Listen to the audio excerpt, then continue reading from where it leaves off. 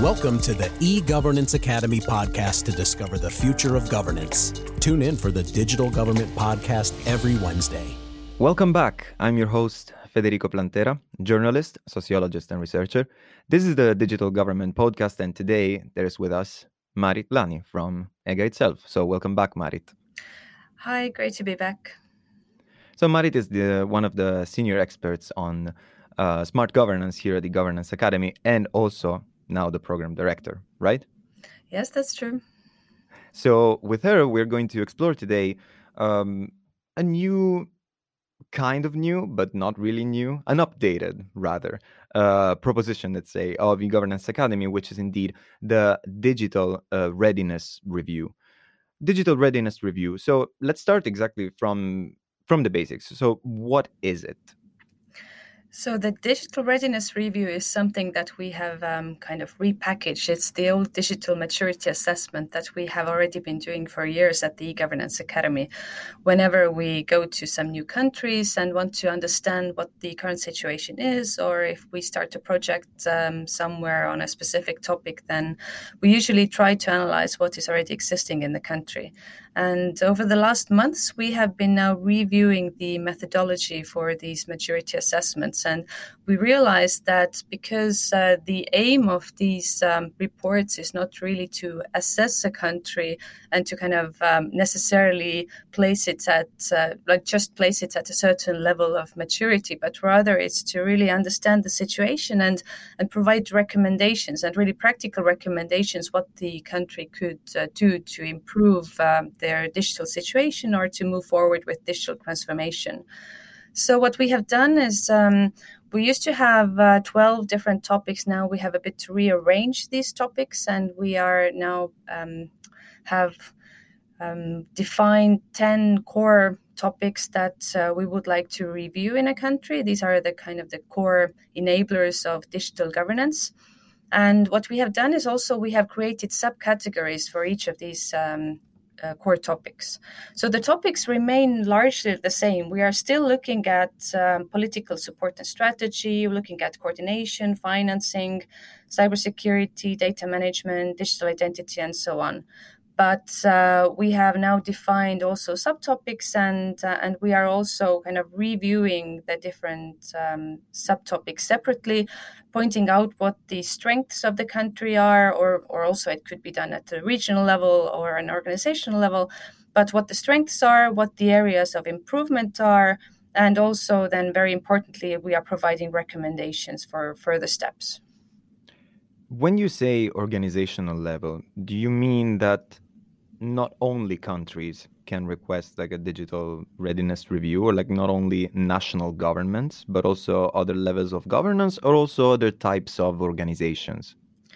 Yeah, we have quite many examples where we have done these types of analysis also at the regional level or at the organizational level. Most recently, or we are starting a review process in Sarawak in Malaysia at the moment. And we also just completed the review of Georgia Railways, so at the organizational level. So we are using a kind of a similar model, but of course at the regional level and especially at the organizational level, the focus is much more specific. So for instance, for the Georgia Railway assessment, we really focused on the strategy and business model, and we were reviewing different operational processes. We were making even some recommendations towards culture and personnel and kind of risks and compliance topics and so on. Okay, that's very interesting, because I think that maybe, surely something that the audience would be interested in knowing is exactly that not just countries need a digital readiness review, but that also companies might be up for we said not like assessing ranking wise, let's say, but in any case taking stock of the current situation rather, and then eventually developing a transformation roadmap, whether that of course like includes, in our case almost surely, some recommendations on the digital topics. And since you said that there has been a reorganization of the topics that were assessed, you said before there were 12, and now instead there are about 10 key focus areas. One thing that I remember that we also talked about extensively in some of the early episodes, even like of the podcast with Hannes Sastok or with Linnar Vik. It was, for example, that there are key enablers, as you also mentioned and as you also call them. And the key enablers were generally the electronic identity or like digital identity in any case, the interoperability, and then of course like the security in any case of the system. So here instead, when we talk about these 10 key focus areas, let's get into them a little more. So what are they? Yeah, we have separated a bit, like at least in our minds, we are thinking about the areas that are really the most important core areas that influence all the other areas as well. And this is, first of all, political support. And there has to be some kind of a drive at the highest political level to move forward with digital transformation. Otherwise, it's very difficult for somebody at some IT ministry or authority to drive this process. There has to be this backing at the highest level. So we are looking here at this political or high-level agreement and the availability of a general strategy, but also different oversight mechanisms at the high level, and also different supporting activities such as communication on digital governance towards officials and the public in general. Then the second area, which is extremely important, is coordination. And here we also see that a lot of countries, they struggle with all the different other topics because there is some kind of confusion going on when it comes to the organization of e-government in the country. And under the coordination topic, we also look at the general e-government architecture and interoperability framework and digital infrastructure as well. And I think the third core area would be the financing model. When we talk about what kind of financing is available to support all these projects at the government level, or it could also be external funding from some donors that is used.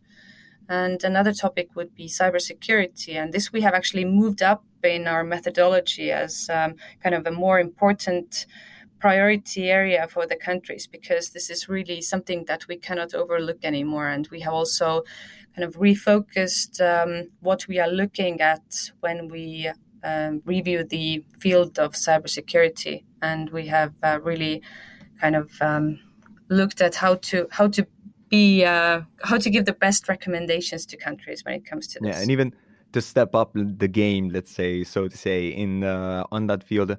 But this means that is the assessment, is the review. Yeah, see, like I'm just used to call it like the old way. But is the review then happening?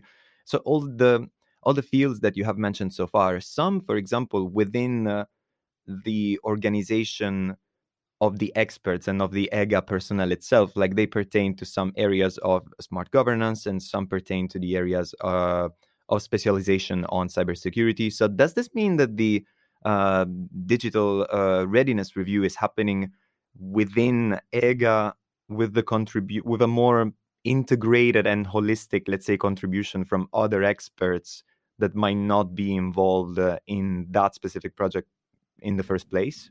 Yes, that's true. When we reviewed this methodology, we also involved all of our teams, all of our in-house teams, and we also included some of our external experts from our expert pool. Also, when it comes to, for instance, digital skills and the legal framework, also we consulted some external experts as well. And there's actually one note that I have to make for the legal framework, because it used to be a totally separate topic in this assessment methodology.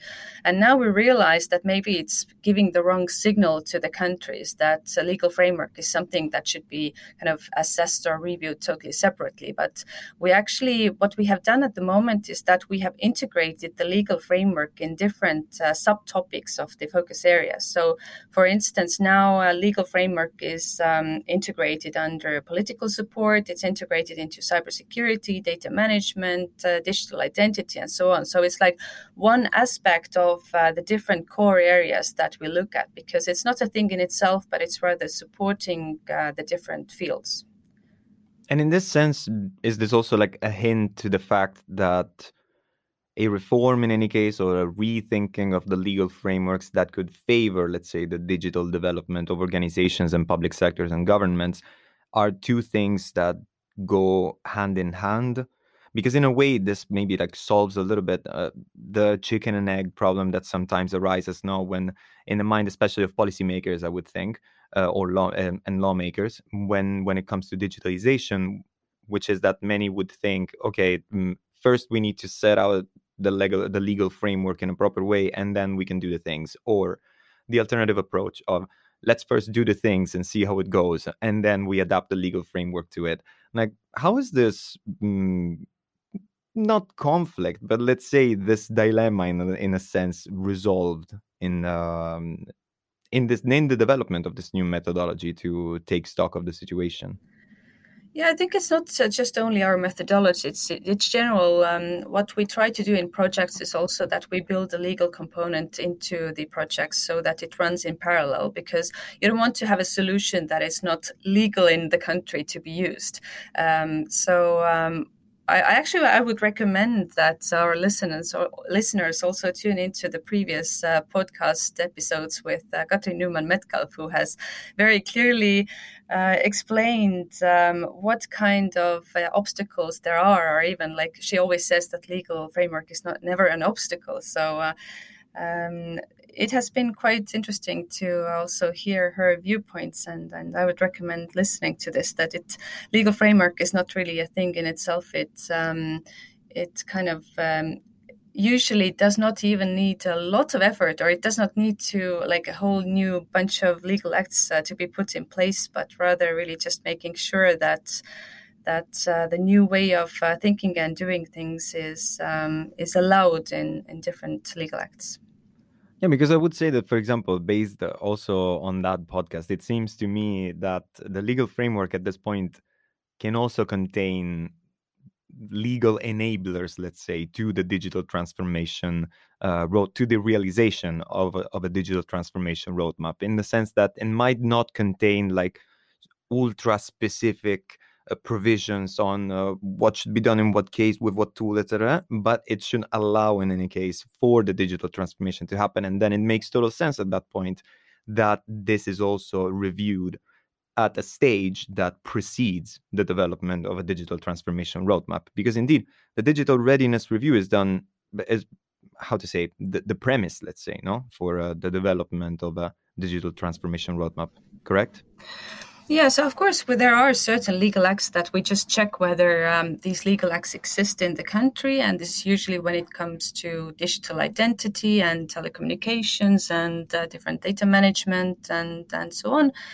But it can be solved in different ways in different countries. So we are still quite flexible when we review these acts. The need to review the way we take stock of the situation, where did it come from, in the sense? Was it just a restyling, or maybe from the experience that you had with certain countries? Let's say there were some of the so-called, with the famous formula, lessons learned, let's say, that made you think, okay, we need to review this because in this country we noticed this. And if that's the case, could we mention like some specific examples?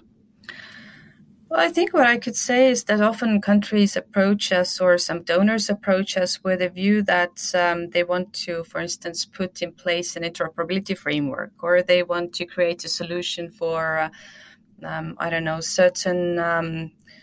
certain registers to be put in place, or certain services to put in place quite often. And they have their eyes on the prize, that they want to have this service, and maybe like even in like 2 or 3 months, but they're not really seeing the whole picture, in the sense that what kind of enablers need to be there to actually provide the service. And this is actually where it all started, that we tried to do this quick analysis, and this usually also takes like 3 to 4 months to complete, so it's rather quick. We try to do this quick analysis to really find out what already exists in the country, and this is kind of the premise for this. Or other times countries come to us and say that they want us to help define their digital transformation strategy. And it's not, I mean, they might have some things in mind, that what could be the strategic goals, to have, 100 services online and so on. But we really need to first define the starting point for all these developments, because otherwise you can set whatever objectives that you want, but these might not be attainable in the time frame that you have. So, just to make it clear, so the digital readiness review is something that is requested by a government or like an entity, or which could be also like a donor organization for a certain project, or a private company, no? Yeah, usually The input comes from them, let's say. Yeah, the input usually comes from them. So either the country itself approaches us or we cooperate with a donor. So for instance, in the last year or two, we have had very good cooperation with UNDP, where we have done a lot of different assessments or reviews in the Arab states. But we have also worked with other donors and with countries directly, and sometimes also focusing on a specific area, such as in Montenegro, we focused on business relevant e-services and the coordination model. In Tunisia, we did an analysis related to investment authorities, and so it really depends on the country. So in this sense, based on the past experiences with the digital assessments and now with the digital readiness review, what were some of the main takeaways, let's say, from the reviews that were carried out so far, in the sense? Takeaways, but let's first get to those that are, let's say, the hurdles of the governments or of these organizations. What were some of the most common issues identified? Yeah, if I look back on the latest 10 analysis that we have done, then we always have some notes or recommendations when it comes to coordination, because this seems to be like the root issue for many other problems that appear when there are some hurdles when it comes to digital transformation. So either the coordination structure is not in place, or it's very complicated, or it's just simply not very effective. Of course, a lot of countries that we have been working with, they are just at the start of their digital journey. So there's also the issue of having quite poor quality of base registers, which is the population register and business register and land register. Of course, some countries are still struggling with the absence of identity in general, and others are trying to figure out the best way to go forward with digital identity. Figuring out their identity. Exactly. So definitely, everybody's going mobile these days, and people do have the need to get services online as well. But another horizontal topic is digital skills, and this is something we have been really identifying in almost all countries, that there's still a lot to do when it comes to both digital skills of public officials, but also the general public. So there's usually recommendations to this as well. And maybe like the last thing I would say, cybersecurity as well. Usually there are quite good certs in place that deal with the operational side of cyber incidents, but it's somehow like some public officials, either they don't have the capacities or they don't have the specific knowledge, but all these cybersecurity topics, they are seen as something that the CERT does, but the awareness that it's really up to each and every public official to maintain these security standards and to just to have very proper cyber hygiene. This is not yet the everyday business of how the public sector works in many countries. And that, in a sense, also pertains to digital skills, in the sense of like being wary of the threats and also of the daily acts that might indeed like expose ourselves or the organizations like to threats. And for example, something connected to this is that I remember that in the Digital Economy and Society Index, in the European Union, for example, one of the macro indicators is exactly like on digital skills, and that's almost always where countries have a lot of work to do, let's say, but because indeed that pertains to a transformation or a change that is societal, and that it's in a way outward looking for the public administration itself. So it's not about its inner workings, and it's not about changing like the organization within, in terms of personnel or coordination between ministries, but it's about indeed like bringing about this like wider change in society in that sense. So to conclude this episode of the podcast, what happens then after the digital readiness review? What is the step right after that? Well, the overall result of this review is that we do this report, we point out the strengths and weaknesses, and we also prioritize the next steps to be taken. So usually this analysis informs the further strategy building for the country. Or sometimes we also just propose very specific projects that the government could undertake. And often we also, at the end of the process, we do a presentation, sometimes also to the international donor community, for them to pick up certain topics that could be further implemented. And of course, if the country so wishes, then we can also accompany them on this path to build this new strategy. And there's also a couple of countries where we actually provide some implementation support to the strategy, so that we kind of act as mentors in this process. So basically, it's a good starting point to inform different other strategic processes.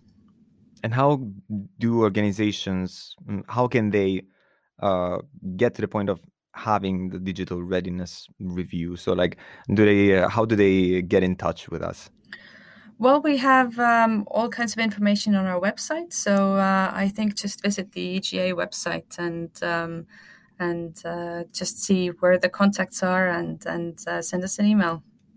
And reach out. Yes. Marit, thanks a lot. And thanks a lot for joining us today in this episode of the podcast. Yeah, thank you, Federico. And to all our listeners, tune in to the next one and have a nice day. This podcast is brought to you by eGovernance Academy. Tune in on next Wednesday.